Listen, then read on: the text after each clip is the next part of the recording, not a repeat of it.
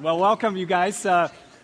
Please have a seat. I feel like I'm in the Shekinah glory of sunshine today. But I'm Tom Nelson. Welcome to the Leawood campus of Christ Community. We're really glad you're here. And I don't know if you didn't turn your clock back or not, but I'm glad you're here. So I told the first service it was our first Easter sunrise service early. But as early as I can remember, I've been a Beatles fan. Any Beatles fans out here? Yes. And as a young boy, I remember listening to the Abbey Road album, which is one of the most awesome albums they ever did, on my brother's stereo turntable. Remember those? Some of you don't even have a clue what I'm talking about. And I remember hearing the songs of the Beatles and hearing a little of the scratching of the needle in the vinyl, some of the distortion and hum and all that came with it. But I thought, hey, that's the way Beatles sound. It was pretty cool. It doesn't get any better than that. Well, until my oldest brother got an 8-track tape player. Some of you are laughing, what is this? An 8-track tape player in his 57 Chevy hopped up. And I won't go into all the 360 carbs and all that. I mean, it was cool. But I remember listening to the Beatles on the 8-track tape. Gosh, it was amazing. I could hear them better. But, the 8-track player didn't live very long, if you remember history. It also shifted songs in the middle of the tracks now and then. Some of you are, again, I know. But then the cassette tape came on, and the cassette tape was convenient. It had more durability. You could hear things better. So I thought that was the best it could ever get. I could hear the music of the Beatles like, this is it. That is, until the digital revolution. Compact disc. I remember the first time I heard, I'd read about the digital revolution, but I had never heard a compact disc. And when I heard the Beatles on compact disc, it's like I'd never heard them before. It was like all the sound of the needle scratching on the vinyl and all the hum of tape and all the speed issues, all of a sudden it evaporated into thin air. This was how the Beatles were to sound. And what I discovered in my love of the Beatles is that, I really don't want to go back to the old way of listening to them on a vinyl record or a cassette tape or an 8-track. How about you? There's music I hear better now. And what is true in matters of music, that the new is better than the old, is also and can be true in matters of faith. And this is the idea that the Hebrew writer gives us in the New Testament book of Hebrews. This is the book that we are exploring. If you're visiting this morning, our church family across our campuses are unpacking a New Testament book that is truly awesome. We may say that. And this is the book we're looking at. Now, the new and better way is what the book of Hebrews describes. It's one of the main ideas of the book.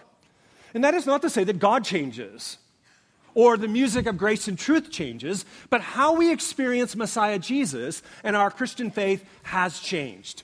And this is one of the main themes of this amazing book. Now, the writer of Hebrews allows us to hear the good news message of the gospel of grace with pin-drop digital clarity. And the question for us as thoughtful listeners and readers of the text of sacred scripture is, do we hear the good news message and are we being transformed by it? Do we hear it and are we being transformed by it? Some of us are fans of one of the finest literary writers in American history, Flannery O'Connor. Anybody a Flannery O'Connor fan? Amazing writer. She spoke a lot about spirituality, actually, but she said this. Flannery O'Connor said this. She said, "To the hard of hearing you shout, and for the almost blind you draw large and startling figures." Large and startling figures. If we understand the brilliant writer of the book of Hebrews, this is what he's doing for us today. He doesn't want us to miss it in hearing or seeing, and he gives us large and startling figures. So if you brought a Bible with you, most of us do, at least on our phone, or if you have a paper copy, please turn to the New Testament book of Hebrews, chapter 8. Hebrews chapter 8. Now, as I alluded to, as a church family, we are looking at this marvelous book of Hebrews and unpacking it. And I want you to know that this was originally a first century sermon. It was so brilliant and so bright and so amazing, it turned viral in the first century. It became a circulating letter. And the writer of Hebrews is writing to a Jewish audience, to a Jewish group that had come to faith in Jesus the Messiah. They had embraced the gospel, but they were beginning to drift. Some major metaphor of his language here. And they wanted to sort of go back to the old. Wasn't the old better? So the writer of Hebrews will say, no, the old is not better. It's foolish. It's not only foolish, it's perilous to your soul. Last Sunday, yes, I was kind of the Maytag repairman. If you remember that old commercial.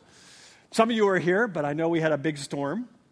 But let me just say, last week as I communicated, we are in the section of Scripture, section of Hebrews, that if you're a skier, I want you to think of it this way. Downhill skiing is a big thing, spring break, right? I mean, a lot of us are skiers. And when you're a skier, you know that at the top of the hill, you are given a code, a symbol that tells you what kind of slope you're about to encounter.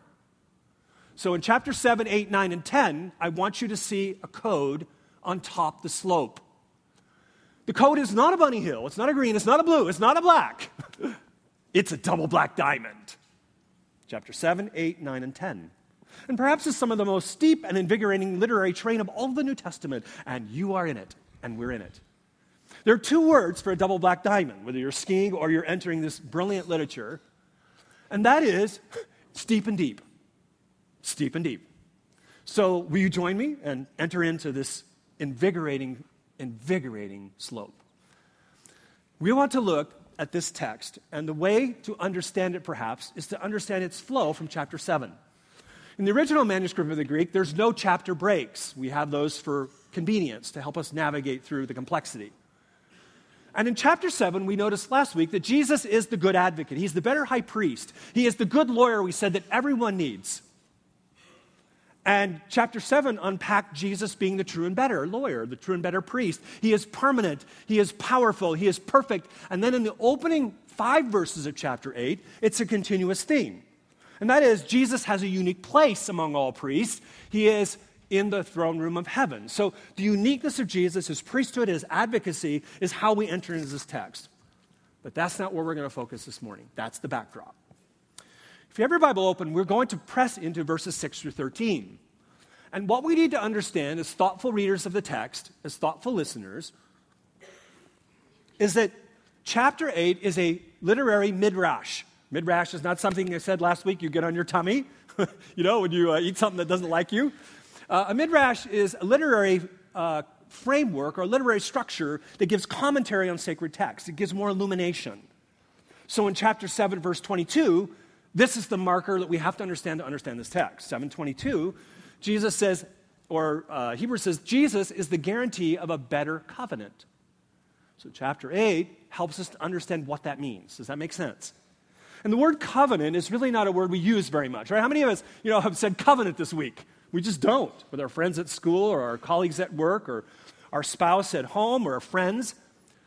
Covenant is important. It's a very important idea in the biblical thread of Scripture, all the way from Genesis to the last book of Revelation. We're going to press more into that, but what I first want you to understand when you enter this text is that the writer is trying to raise an underlying question and then answer it. Again, he is speaking this as a brilliant, persuasive rhetorician. So the structure flows around this underlying question. What is the underlying question of this text? It is this. Why, he is saying, why is the new way better than the old way? Why? And his persuasive answer with a rhetorical knockout punch, a 1-2, just like that, is the old way didn't work. And the new way really works. So if you are framing the scaffolding of your mind, you're listening or you're taking notes, that's the structure of this text. The old way didn't work, and the new way really works. Okay, so let's press into the first part. The old way didn't work is found in verses 6 through 7. Let me just read this text and follow along if you have it open. I hope you do as thoughtful listeners of the text. But as it is, Christ has obtained a ministry that is as much more excellent than the old as the covenant he mediates is better, since he enacted it on better promises. Now notice, for if that first covenant had been faultless, there would have been no occasion to look for a second. So what he's doing here is he's contrasting two covenants, the old and the new, first and second. Do you see that? Now let's probe two words that we need to grasp to understand what's going on here. They can be confusing. The first one is covenant. You'll notice in chapter 8 as you read this, I hope you follow along in your Lenten devotional as you prepare for the glory of Easter. You will notice the word covenant. It's splattered all over chapter 8. But you'll also notice something that gives you chalkboard dissonance, and that is the word faulty. So let's press into those two words just a bit. First, covenant. If we follow the Old Testament through, we understand that a covenant had two threads of meaning woven together. Or another metaphor might be two sides of the same coin, covenant coin. But the head side means one thing and the tail means one thing, and together we have the whole picture. And the head side is simply this, that a covenant is a solemn oath of permanence. It is solemn, binding, and permanent. When we flip it over, on the tail side, we also see that a covenant is not only a binding oath, it is an intimate friendship. And I don't want anyone to miss this. It's sort of like a BFF, best friend forever. Deeply embedded in covenantal language is intimacy. Now, we see this in many places. If you've read the Old Testament, you know one of the most famous covenants of relationship is Jonathan and David. 1 Samuel 18, verse 3, and it says, the text says that Jonathan loved David as his own soul, and he covenanted. So I want us to grasp this truth as we look at Hebrews, that covenants are much more about relationships than about rules. It's more about relationship than rules. Now, the first implicit glimpse we get of a covenant in the Scriptures is Genesis 2, when the Creator God forms His perfect design and His character and embeds it in the covenant of sacred marriage. It's the end of chapter 2. Adam and Eve are married, and it's the sacred covenant of marriage. That's the first implicit understanding of covenant from which all covenants will flow. And we know that in the Bible, in the Old Testament, again, if you've read it, several places this covenant language appears. To Noah, and there's a sign of the covenant, the rainbow, and then to Abraham, and there's a sign of circumcision, and then to David and Moses and then David. And so covenant is a big deal in the Old Testament. But in our cultural context, covenant is very foreign to us, is it not? I mean, we think of contracts. We live in those, don't we? Some of us might have made, as a student, contract with our parents about grades, right? There are consequences if we don't get them. Many of us have entered into a contract to buy real estate or buy property. Sometimes we enter into mini contracts in our business engagements every day or throughout the week. We sign a big contract, or if you're a recent Royals player, you sign a contract for $14 million. That was pretty good, wasn't it? I mean, that's a pretty good picture, right? So we think of contracts, but covenants are something very different. And I deal with covenants. I guess that pastors are kind of a weird group. I deal with them often because I do lots of marriage ceremonies, and that's a covenant. A young couple will come down the aisle, stargazing, right? Awesome, which I love, and they will stand before me and their witnesses, and they will say some words that are a solemn oath, and they will say, "Till death do us part." That marriage covenant is a solemn oath until death, and it also frames a unique intimacy of a relationship, unlike anything else humans experience. So you have both a binding oath and an intimate friendship. Now, we may be married. We may want to be married someday. We may have been married.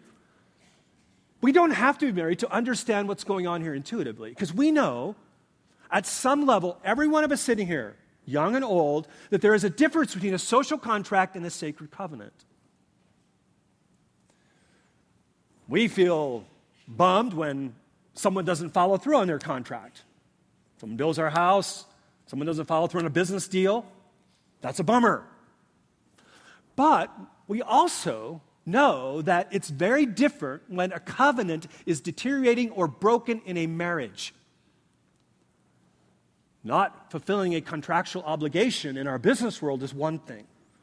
But to feel the stinging pain of marital betrayal and the deep wounds of divorce is perhaps the greatest, or if not the greatest, one of the greatest pains of the human soul because of the nature of the covenant. God often communicates His love to us in covenantal language through the Old Testament. In fact, the church is described as the bride of Christ, the covenant of Christ. So a covenant is not just a contract on steroids. It's in a complete class by itself, anchored in creation design and the character of God.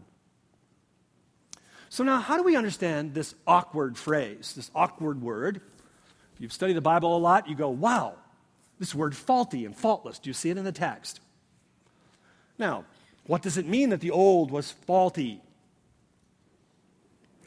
We know Jesus affirmed the old in the New Testament Gospels, that the law, the Mosaic law, was something that was good. He came to fulfill it. Rabbi Paul, the Apostle Paul, describes the law, the Old Covenant, as a tutor to us, to Christ, to be a mirror to God's character and our sin. So the Hebrew writer is not saying God is faulty. And we'll understand in a moment what is at fault here. But we need to understand that the language of the old and the new is like the language of one step, two-step in God's plan.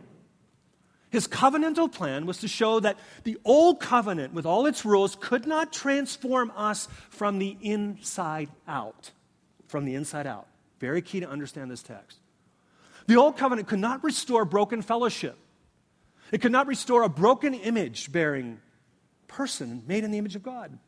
It could not restore us to blamelessness, to new creation wholeness. The old covenant was never designed to do that. It couldn't do that. It could only create external conformity. It couldn't create internal transformation. It couldn't change you and me from the inside out.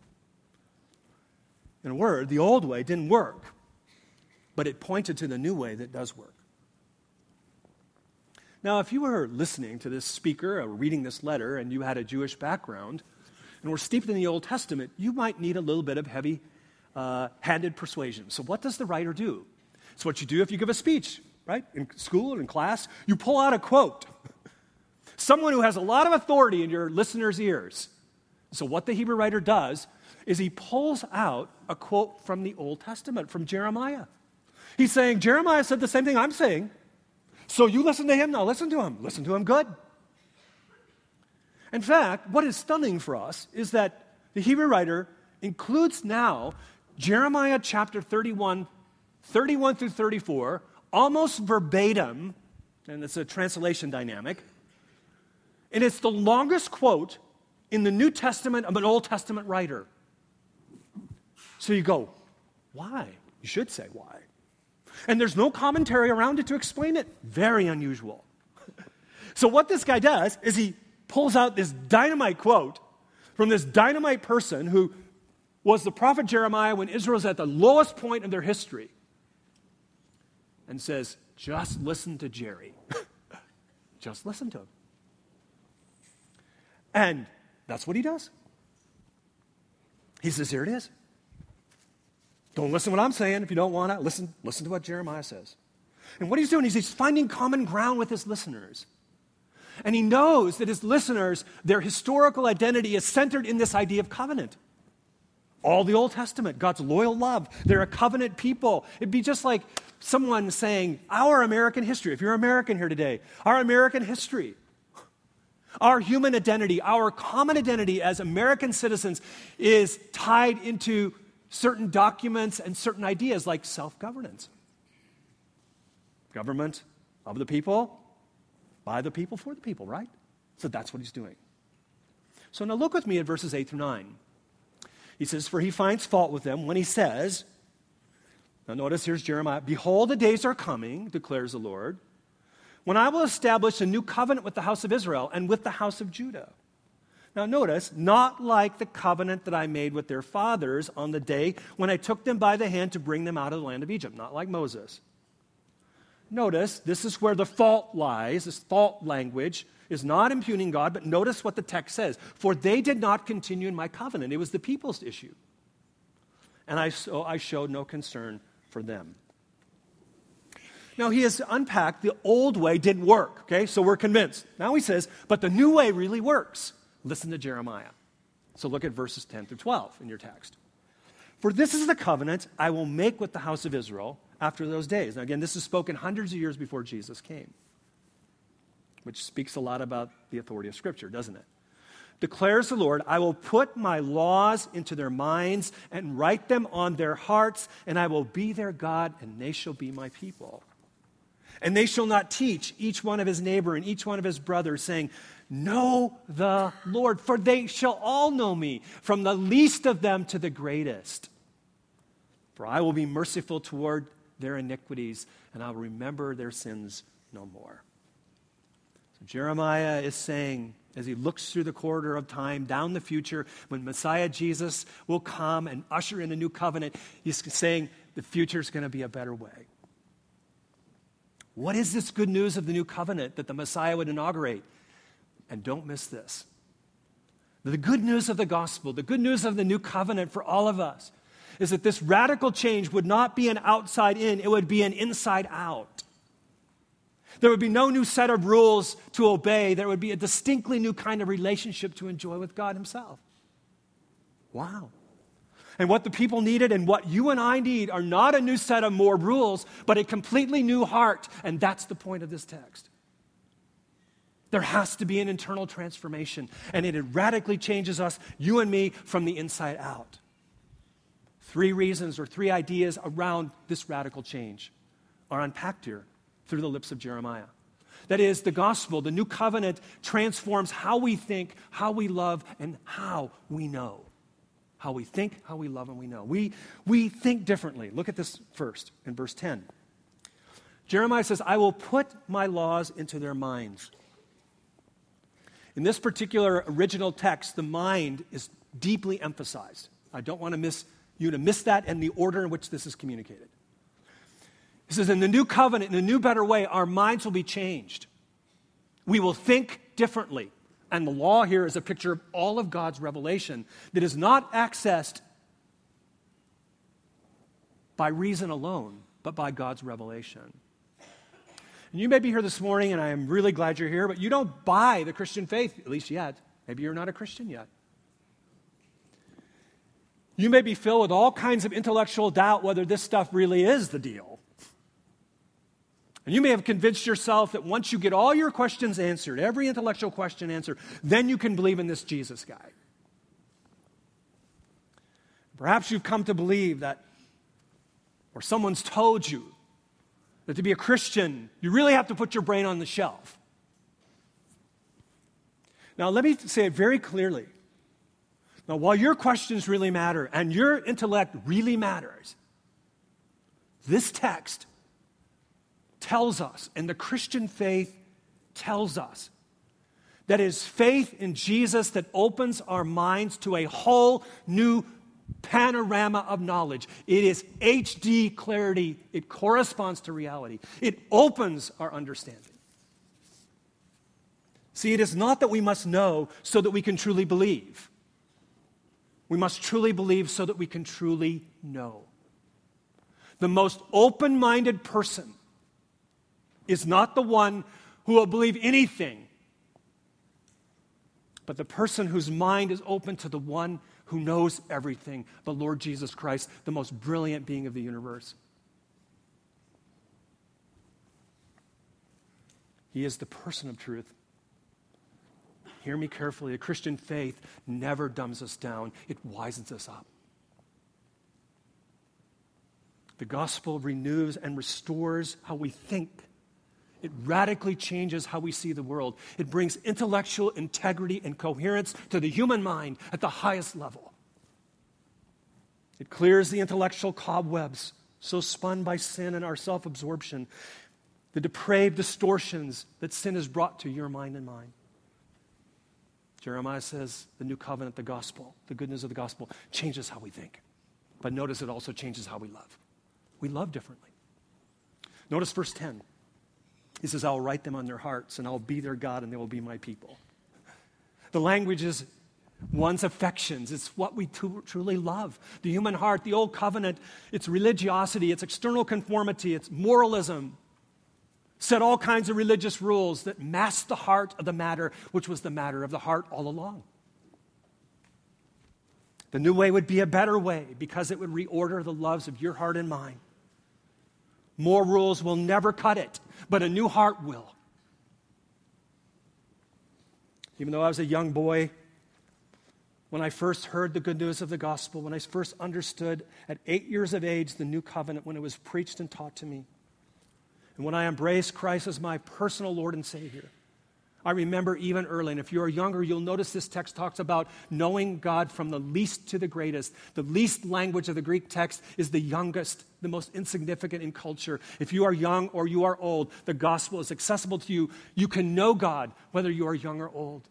Whatever your past, the least to the greatest, whatever your pedigree, whatever your intellect, whatever your education, whatever your wealth, the new covenant is accessible to you. The gospel is accessible to you to know him, to know Jesus. And I remember as a kid trusting Christ as my Savior, and I remember very early on being changed from the inside out. I remember loving differently, loving Jesus differently, loving his word. I remember loving the church that I was a part of differently. I remember loving my brothers and sisters differently. Not perfectly, but differently. See, it wasn't something I brought to my heart. It was something now that flowed from my heart. When we embrace the gospel, if you've embraced the gospel, you live in new covenant reality. You love God differently. You can't help it. You love the church differently. You cherish it. You love the scriptures differently. You love your families differently. You love your parents, your siblings differently. You love your friends at school and at work differently. You love those who reject you and reject your views differently. And maybe even have a different political persuasion. You love your city differently. You love your money differently. You love your fellow church members differently. And Jesus called this marvelous heart transformation a new birth. In our Lenten devotional, and again, I hope you'll pick one up, there's a wonderful quote here by a South African writer named Andrew Murray of the 18th and 19th century. He bridged it. And I want to read this quote. It was so beautifully laid out, and I think it's up here for you as well. In the promises of the new covenant, as we find them in Jeremiah and Ezekiel, it is manifest that God's great object in salvation is to get possession of the heart. The heart is the real life. With the heart, a man, you can say a person loves and wills and acts. The heart makes the person. God made man's heart for his own dwelling, that in it he might reveal his love and glory. God sent Christ to accomplish a redemption by which man's heart could be won back to him. Nothing but that could satisfy God. And Jeremiah, earlier in the text, before 31, says to all of us that the heart, your heart, my heart, Pastor Tom's heart, is deceitful beyond all else. Who can understand it? Your heart and my heart is the greatest idol factory in the universe. And yet the new covenant speaks to the need and the possibility and the power and the transformation of a new heart that God can give you through Jesus Christ shed atoning blood on the cross. We not only think differently, we love differently, and notice how the text progresses, we know differently. Verse 11 gives us a new kind of knowing the gospel brings. It's not just information, it's relationship with Jesus that transforms all of us. Have you ever played the game? Maybe I'm kind of weird. You probably figured that out, but you played the game at an icebreaker or just like someone you want to meet. You ever played that game? Who's the person you want to meet in history, a writer, a great statesman, a great musician? Like, who would you want to meet and why? And I've often played that game, and I'm reminded when I play that game that there's a difference between knowing about someone and knowing someone. Difference from reading about someone to actually meeting them in person. And one of the people I would love to meet, I've never met him, and if I met him, I'd tell you because I'd brag about it, is U2's Bono. I'd just love to meet this guy. But it's very different to read about someone, to be a fan of someone, to know about someone than to know him personally or her personally. And this is the language of Jeremiah, the new covenant. We will not just know about God as in the Old Testament from a distance, we will know him intimately. Because Jesus is drawn near to us. God is drawn near to us, and we are to draw near to him. Notice also in this text the beauty of verse 12, that we experience true and lasting forgiveness rather than guilt and alienation from God. In his mercy and grace, the text says he remembers our sin no more. That doesn't mean he all of a sudden stops his omniscience. What it means is that in Christ, because of what Christ has done on that cross, because it is finished, his substitutionary, propitiatory, that means satisfactory atonement of his blood, has now said that he paid it all for you and me. And there's nothing we can do on our own. And he will never bring it up again when we trust him, ever. It's finished. Our new covenant with God, our new covenant reality, the gospel, is not about conforming obligation. It's about a continuing intimate friendship. And notice the night before his crucifixion, Jesus gathered his most close earthly friends, his disciples, in that upper room. And he says something that's so profound that we often miss as he is about to not only wash their feet, but bring the bread and the cup. In John chapter 15, listen to this verse we often scoot over. Jesus communicates the massive transformational shift of a new heart and new intimacy with God that we were created to have because he has come. And he says in verse 14, "You are my friends. If you do what I command you, no longer do I call you servants. For the servant does not know what his master is doing, but I call you friends, for all that I have heard from my Father, I have made known to you." See, servants live by obligatory rules. Friends live by intimate friendship. Notice how verse 13 says, the old way is gone, it's obsolete, the new way has come. And the scriptures tell us it's not just the new and better way. Jesus says it is the way. I am the way, the truth, and the life, and no one comes to the Father but through me.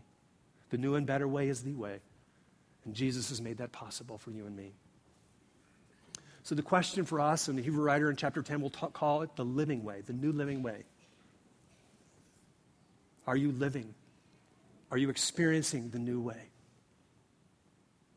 Are you hearing the beauty of the gospel music in digital clarity this morning? Or is it muffled and distorted? Have you embraced the gospel? Are you trying to please God and live by rules, ethical or religious? Or is your life being transformed from the inside out? Because God, through the gospel and through Jesus Christ and the power of the Spirit, has invaded your heart and you are not the same anymore. Scriptures say Jesus paid it all for you. He did it all. There's nothing you can do to bridge the gap. Jesus shed his blood for you, paid it all. Scriptures say that it is by grace. For by grace are you saved through faith. It is a gift of God, not as a result of works, lest anyone should boast. The gospel of grace transforms you and me from the inside out. Paul says in Romans chapter 1 that the gospel, the good news of the new covenant, is the very power of God that arranged the atoms of the universe. And it has that power to transform your heart and mind. It is the only thing that can do it. Not religiosity, not moralism, not rules. The only thing that can give you a new heart is Jesus Christ in his crucified and resurrected glory. So do you know the gospel? Have you embraced the gospel? Are you living the gospel? Is the gospel transforming your life each and every day? Are you thinking, loving, and knowing differently? Is the gospel transforming you from the inside out? How you think, what you think, how you love? Are you going through the motions? Have you been in church so much of your life that you know about God, but you don't know Jesus personally? Are you going through a plastic faith? We talked about that the other couple weeks ago. Or is your faith genuine? Is the fruit of the Spirit transforming you? Is it increasingly evident in how you deal with your friends at work, at school, your life, at home, your marriage, your friends?